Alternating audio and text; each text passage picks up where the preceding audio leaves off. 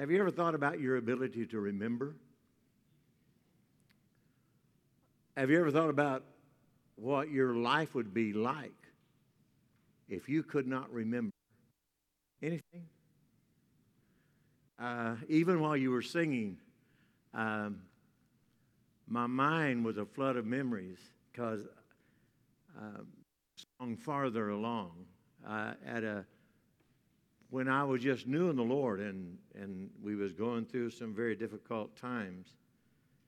I slipped into the church that I attended and no one was around. I just wanted to spend some quiet time with the Lord. And I was asking him a lot of questions.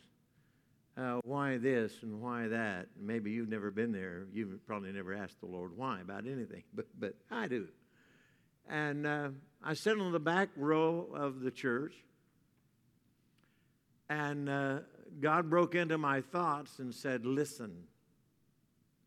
And, God doesn't speak to me all that often. A lot of people have a hotline. They get direct revelation, but somehow my communication sometimes is kind of clouded. But I know his voice when he does talk to me, and he said, listen. And there was an old deacon that was in the back working on something. And he was whistling. And he was whistling that tune. Farther along, we'll know all about it. And the Lord just broke in on my life and let me know that, listen, you have all these questions now. Now, I slipped out of that church. That deacon didn't know I was there. But that was one of those moments that he had the right message that God wanted me to hear. And I went away from that place blessed. Farther along. God answered my question through a deacon in the back who was whistling. Isn't that awesome? What would our life be like without the ability to remember? How many's ever seen that movie, 50 First Dates? So, some of you have never seen it? Well, what's 50 First Dates about? She doesn't have a memory. She wakes up and has to be reprogrammed every day. And this guy's in love with her, and every time he meets her, it's like, I don't know who you are. And they spent the day prior, they spent the day together, but she couldn't remember it. So that was how the movie goes, 50 First Dates. In our life, if we did not have the ability to remember, it'd be 50 First Dates. It'd be a reality. You'd wake up, not know anything about anything. Now, we're made in God's image, so God has the ability to remember, and he passed that on to us. Now, the gift of memory, and we'll talk about, better be glad we have it, but God has a memory, but he also has the ability to forget. Now, when God forgets, when he chooses to forget something, he doesn't remember it anymore. Now, we're not that privileged. Aren't you glad he forgets about your sins? He chooses not to remember your past. When you pray through and the blood is applied to your life, he chooses not to remember some things about your life. Because we are made in his image, we have this wonderful gift, the ability to remember. Without it, we would not be able to advance in life. Can you imagine trying to advance in life without being with the ability to remember? You'd never graduate school. You'd never remember any of the lectures. You'd never remember anything you read. Now, and you'd never remember anything anybody preached. That's around here, that's reality. My mama can't tell you, if you call her tomorrow and ask, what did Johnny preach on yesterday? She couldn't tell you. But she will tell you it's good. It was good. I always wondered about that. How can it be good when you can't remember what they said? But no matter who preaches, it was good. It was good. We couldn't learn. We couldn't advance in life. The things we hear, the songs, these beautiful songs that they sing, they'd have to have words in front of them all the time because if they didn't have the ability to remember. Now, remember, there is courses that you can take to improve your memory. Anybody ever took any courses to improve? Some of you need to. You know, you associate names. You know, how many times have you been introduced to someone and you forget, you don't remember their name till you sit down? A whole bunch of times. The memory, you know, there was one memory course that you associate people with animals or whatever, or you pick out some feature, you know, like Witch Wanda, you know, the nose or whatever. Is there any Wandas here? I'm sorry. Who don't we have here? Well, Angel, we'll call him Angel Wanda. The ability to remember some people's names, and I have to work on that. I tell you, there's another course in memory that you can take. You just forget some things important in your marriage. That'd be a course. You'll never forget that again. That's the one course that we all have. Even though we have a memory and we are blessed with a memory, it can also bring us pain, can it? The loss of a loved one, that painful divorce, the relationship problems, all of those things that, and it's interesting about remembering when you pull the memory up or the file is full, you relive the same emotions that you did. And it was almost like it was happening yesterday because you're able to, with the memory, pull up also the same emotions. It is very interesting about this thing called a memory. And because we have a memory, God gave us instructions on how to use our memory. In Philippians chapter 4 and verse 8, he says these words, "Finally, brethren, whatsoever things are true, whatsoever things are noble, whatsoever things are just, whatsoever things are pure, whatever things are lovely, whatever things are of good report, if there is any virtue, and if there is anything praiseworthy, think on these things." In other words, when your memory pulls a file on something, you throw it up in the light of inspection. Is this a praiseworthy memory? And if it's not, then you have the choice to close the file on that, because God has given us instructions. There is a lot of things that are true that goes on in our world, but God says you don't need to kind of, think about things like that, because there's nothing praiseworthy or anything virtuous about that. So that's a deciding line in what we are to remember. Many things goes into our mind. Be selective on how we allow our memory to cause us to dwell on them. Even though we have been blessed with a memory, sometimes we just forget important events in our life. Isn't it true? We just are prone to forget that, and God knew that. God knew that we would forget things. In fact, in the scripture, Psalm 103, he tells us, now it's not on that sheet, so you don't have to turn to that, but he said, "Forget not all of his benefits. Oh, bless the Lord, O my soul, and forget not all of his benefits." And the reason he said that is because he knows that we are prone to forget life's important things. In Genesis chapter 9 and verse 13, he was talking to Noah, and he said, and he was talking about the covenant that he was going to make. And he said this, "I will set my rainbow in the cloud, and it shall be for a sign of the covenant between me and the earth."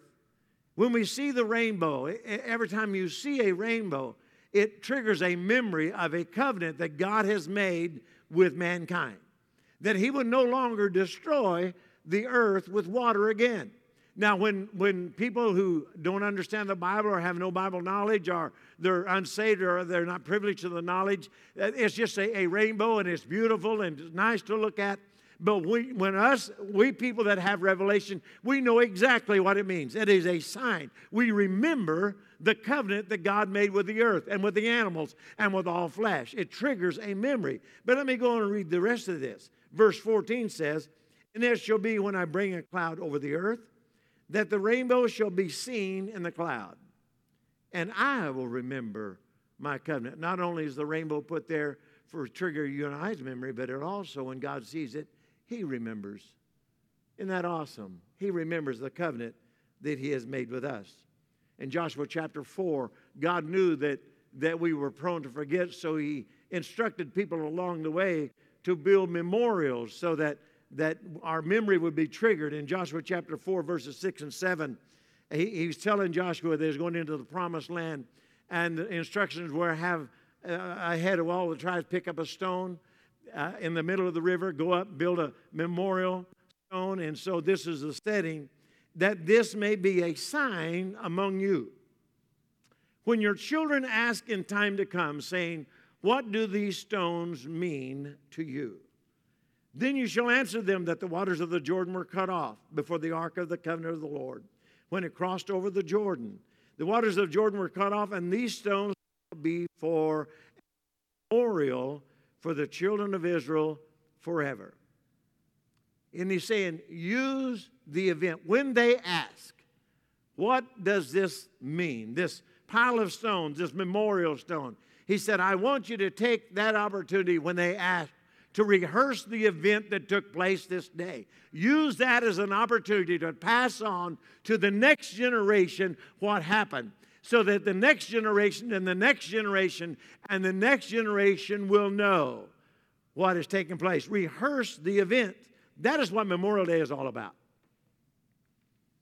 When our children ask, a lot of our young people, they have no idea the sacrifice. They have no idea of the pain. They have no idea of the tears and the remorse that some families feel of losing someone they love in war. They'll never understand the sacrifice and the danger and the things that the men and women of the armed services went through to get to this point here. And because they don't know, they don't appreciate what they have. Have no idea. They're just we're here and you know, bless God, I'm the only one that's important here. I'm telling you, the things that we enjoy today, somebody paid for it. Somebody paid for it. Somebody had to pick up a rifle and jump out of an airplane with a parachute. Now, I don't jump out of planes. I might be pushed out. I knew I wasn't going to go that route. But somebody had to pick up a rifle, somebody had to pick up a grenade, and somebody had to get on a ship and board a ship and go across to another world and fight a battle so that the battle wouldn't be here. And our young people need to know on Memorial Day, it's not just the beginning of summer vacation.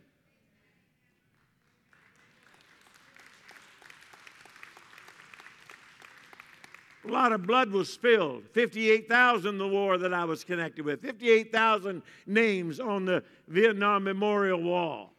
I don't know how many thousands of names is engraved in World War II. I don't know how many thousands of young men that gave their life in World War II to defeat tyranny. And as a result, we're free today. I'm telling you, thousands and thousands of men and women gave their life. You need to remember. I need to remember. I need to rehearse it. Pass it on to the next generation. Don't take what you have for granted. Somebody gave their life for that.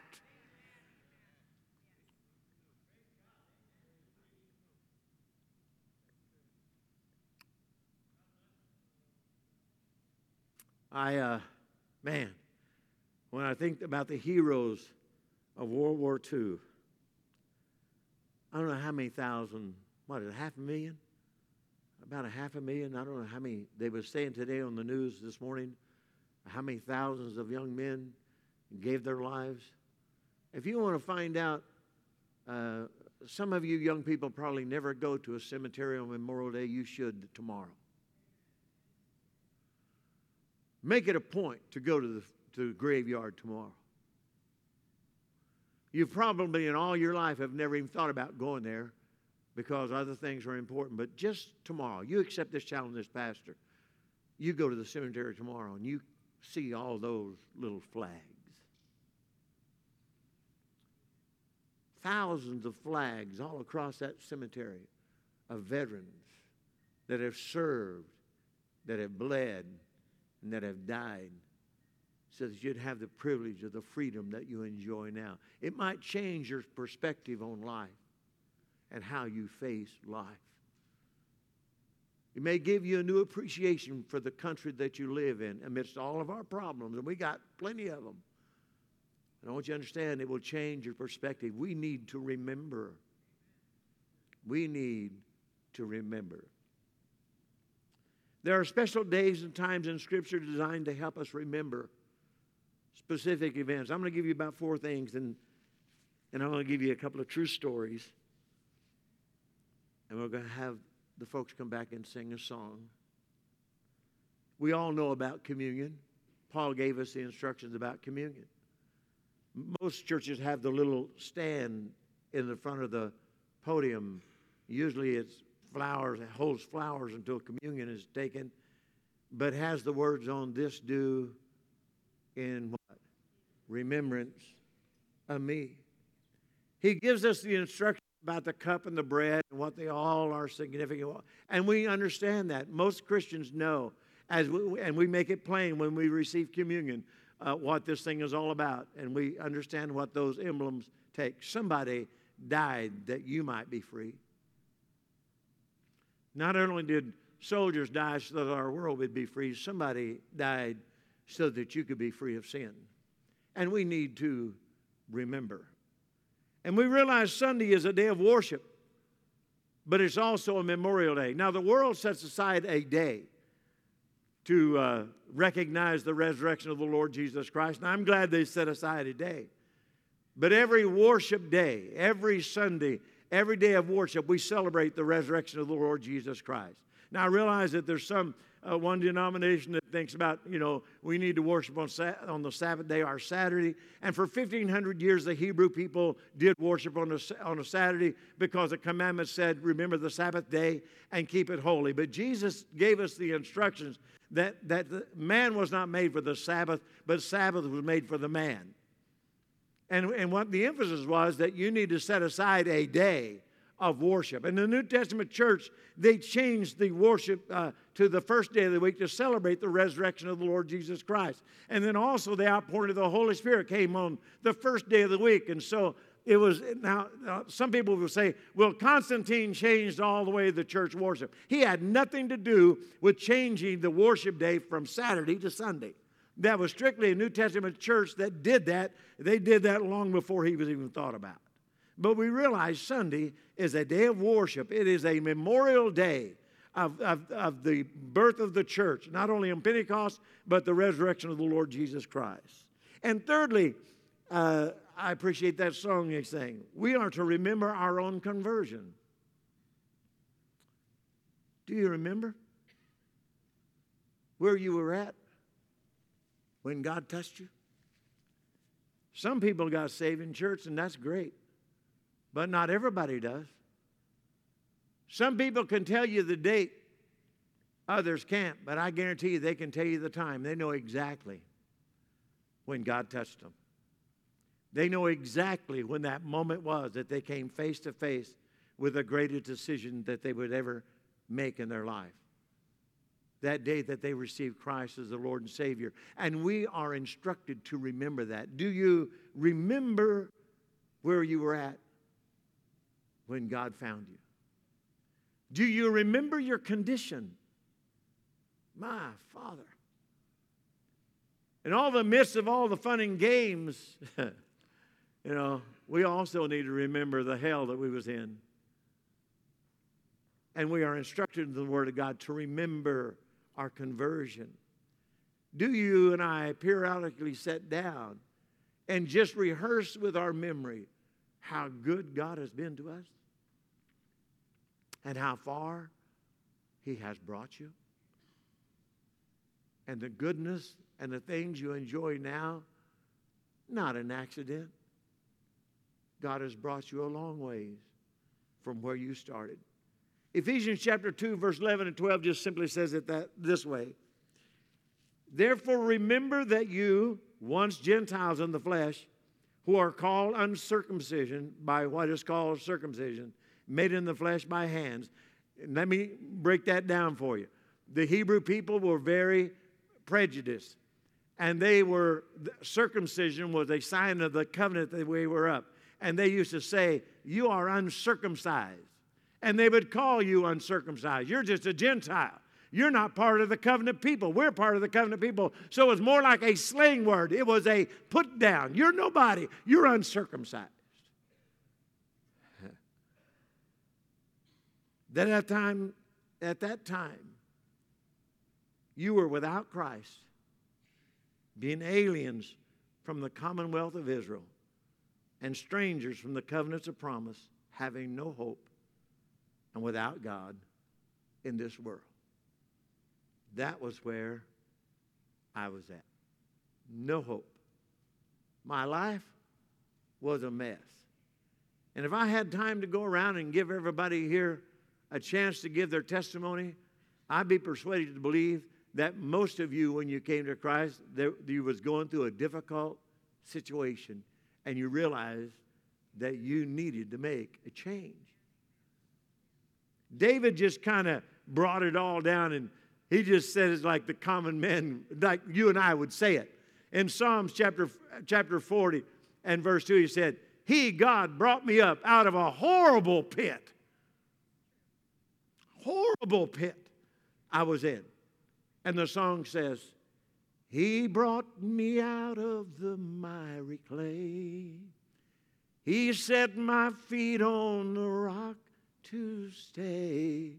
He put a song in my soul today, a song of praise. Hallelujah. Where were you at? What were you doing? No hope. A mess. And God got your attention somehow, and you realize you need to make a change in your life. The greatest day of your life. You need to remember that every once in a while. When temptation comes and says, well, it's really not worth serving God. It's really not worth, it takes too much. It's too much of a sacrifice. It's just too much. Listen, you need to remember where you was at and how far God has brought you from. And I challenge you every once in a while, you go back down memory lane. You pull the files on the memory of where you was at when God found you and how good you have it today. The wisest man who ever lived wrote these words to young people. If you're young, if you're under 50, maybe you need to listen to this. Ecclesiastes chapter 12, verse 1 says, Remember your Creator in the days of your youth. Before the difficult days of old age come, you need to remember your Creator. You might be here and you're going through life thinking that you don't need anything, and you are making, man, you got life, you got it under control, and you're somebody going somewhere. I'm telling you, that is a facade. And that will not last. And even if you did make it through this life like that, where would you wind up? Dear Jesus, the end of that road is still death. We need to remember our Creator in the days of our youth. Rick Warren's wife, Kay, did the commencement message at the graduation ceremonies at Biola College this last week. I was there Friday night watching my granddaughter graduate.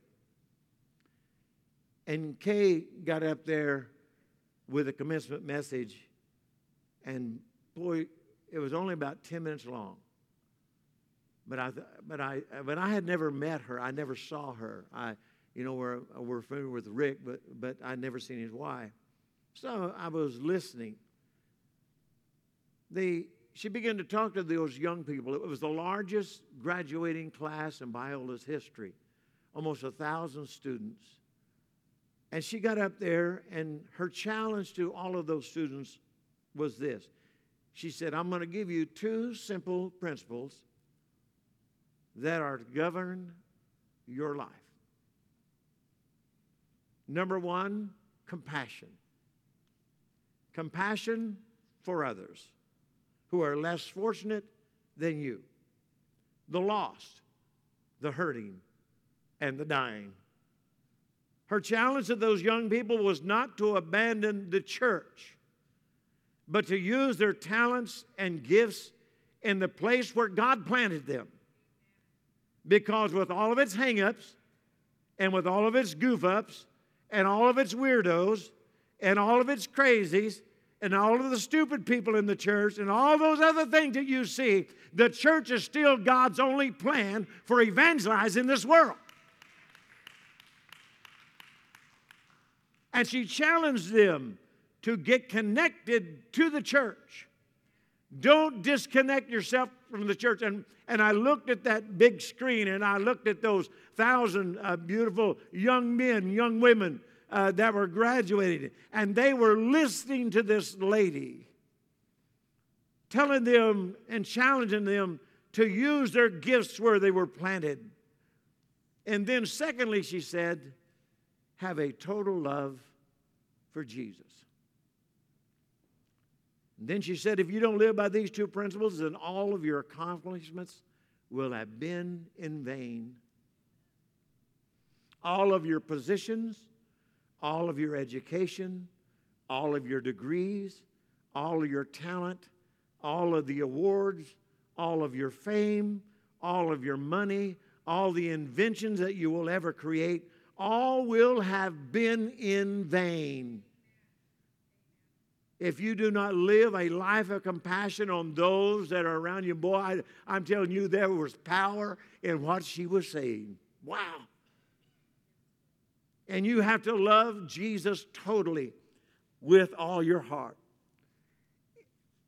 And if you do not live with these two, then your life has been lived in vain. I thought, what a powerful message to a young group of men and women. Where does that come from? Let's hear the conclusion of the whole matter. Love the Lord thy God with all your heart, with all your soul, and all your might. What's the next part of it? Then love your neighbor as yourself. Somewhere along the line, the church probably needs to remember why we're here. It's not to give you a platform to expose your stupidity.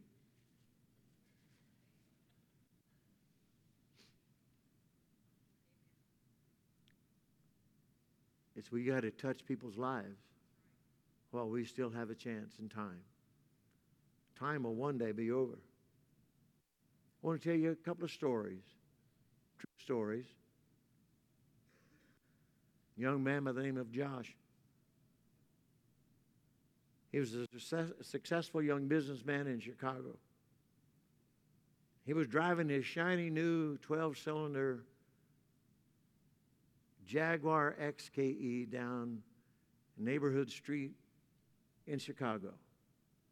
Had life going all the right way. And even though he was speeding, he took time to watch out for children that were playing because they was all over the street. He thought he noticed some movement up ahead, but he didn't. When he got to that point, he went on past. And as he was passing, a brick come out and hit the side door, passenger door of his shiny new Jaguar 12-cylinder XKE. Slammed on the brakes, slammed in reverse, went back, got out of the car and caught a young boy by his shirt, slammed him up against the car, and told him, he said, what do you think you're doing? That little brick that you throw is going to cost you a lot of money. And then he noticed the young boy was crying. And he said, please, mister, he said, I could not get anybody's attention.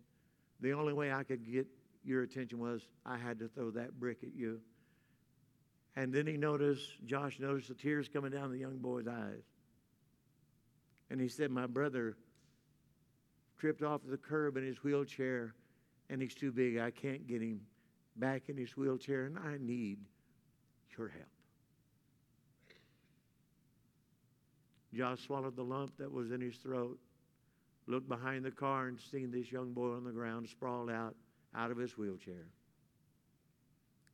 He went and put him back in his wheelchair, took a handkerchief out of his pocket, wiped all the dust and the blood and the scrapes, put him back in his wheelchair, and then him and the young boy, he walked home with the young boy to make sure they got home safely. On the way back to the car, Josh walked real slow. He never fixed the dent in the passenger car door of that shiny new, sleek, 12-cylinder XKE that was only 2 months old. He kept it to remind himself not to go through life so fast, someone had to throw a brick at him to get his attention. What does God have to do to get your attention?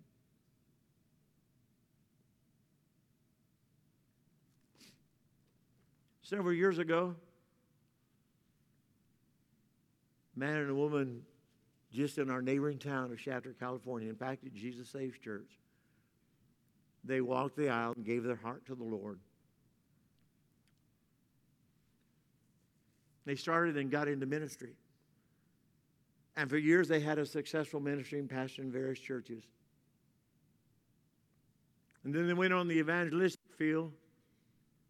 And this woman began to be affected by arthritis, rheumatoid arthritis. And she told me, she said, as the arthritis grew and the pain level grew, she said, my attitude became very negative. And as it progressed, she was resenting sometimes being on the road and being in one of those Airstream, I think it's that chrome or the silver trailers. All other pastors and preachers lived in nice houses, but her and her husband was going around the country doing revivals and living in a trailer, and her attitude kept getting worse, as also the arthritis kept getting worse. Pretty soon her arms were frozen to her side. She could not raise them up. Of a morning, in order to get her hands to work, and she would hold them over a steaming hot cup of coffee, and the steam off of the coffee cup would come up, and her hands or fingers, she could get limber enough to start working her fingers. The pain was excruciating. She finally got to the point where she could not dress herself. Her husband had to dress her. When they went to church or whenever they went out, he would have to get her into her clothes because her arms would not move. They was frozen. Her joints and shoulders was frozen. So not only did her husband have to do duty by being the evangelist, he also had to be the nurse to get her dressed if she went out. He was the one that had to do her hair. He had to learn how to do hair, and he was the one to fix her hair. One day in a church service, much like the one we had this morning, there was a transition between, they used to have that transition. The Sunday school superintendent would be on the platform, and there would be a transition from Sunday school to church, and the Sunday school superintendent was making the transition. People were coming back in the building, and she had sat in the Bible class in the main sanctuary, and the Sunday school superintendent and the musician started, and he said, why don't we just lift our hands and begin to praise the Lord? And she said, yeah. And she looked at her hand, said, yeah, why don't I just raise these ugly old hands and just start praising the Lord? There have been prayers and prayers, much like that song that you guys, there have been prayers and prayers and prayers prayed over her. She had had enough oil dumped on her to lubricate their car. And that morning, that little voice came by and said, reach up and grab it now. And all at once, you hear the breaking of the arthritis from off her shoulders. Her arms come up, her hands come up, and God miraculously healed her in that service. Healed her attitude at the same time. Completely restored her health. The only thing he did not take, even though she had no pain, even though she had freedom of movement, the swollen joints that comes from arthritis remained. And she said, I often ask the Lord, since you told me, heal me, why did you leave those joints like that? And then she understood. Every time she saw those, Bill, it was a reminder. It was a reminder how good God had been to her.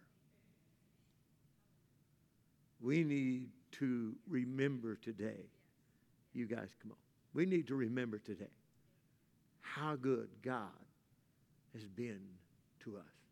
Any service, Denton, Marie, any service can be that miracle. Carl, any service. I don't care how long you've prayed. I don't care how the enemy has told you it would not happen for you. I'm telling you, any moment of any day could be a time for a miracle for you. Amen. We're going to have them sing the song, and then we're going to give people a chance to pray.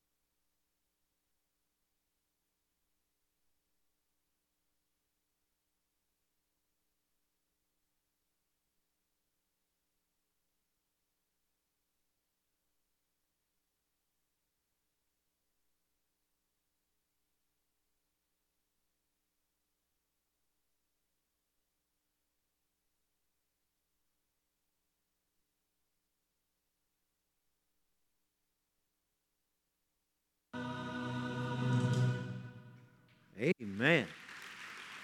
Amen. Amen. Lest we forget, every service, every time we are gathered together in His name is a time for a miracle.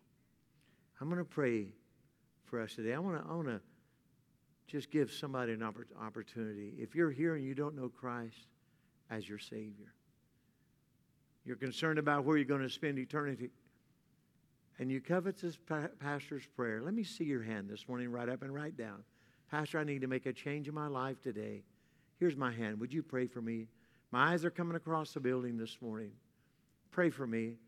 I need to make a change in my life. I need to make a change in direction. Here's my hand. Will you pray for me this morning? Is there one anywhere? Coming back across the building. Coming back across the building. Here's my hand. Some of you have made new beginnings. Some of you made decisions here in just the recent few weeks. Hang on. Don't quit. Don't quit. I guarantee you're going to be tested. You're going to be tested. You're going to be exposed to a warfare like you've never been exposed to before. But remember, greater is He that's in you than he that is in the world. You can do it. Stand with me all across the building. Those of you that are needing a miracle today, I want you to claim it. It's okay to step out in faith and claim your miracle. Now, I want all of us to say this prayer together as we close. There's no service tonight. I just want to remind you, there's no service tonight. We're going to be with our families. I know people are gone. Families are going here and there. And I know that you have plans for your family tonight. But so we'll see on Wednesday. On Wednesday, I'm going to share with you some of my favorite Bible numbers. You know I'm into numerology and stuff like that. And I'm going to share with you my favorite Bible numbers. And we'll do a kind of a series. And we'll start Wednesday, okay, on those. And I'm excited about it. You come and we'll get you infected with the Word of God, okay? I want everybody to pray with me. Lord Jesus, forgive me of my sin and come into my life and make me new. I receive you today as the Lord and Savior of my life. Amen. God bless you guys. Enjoy your Memorial Day, okay? God bless you guys.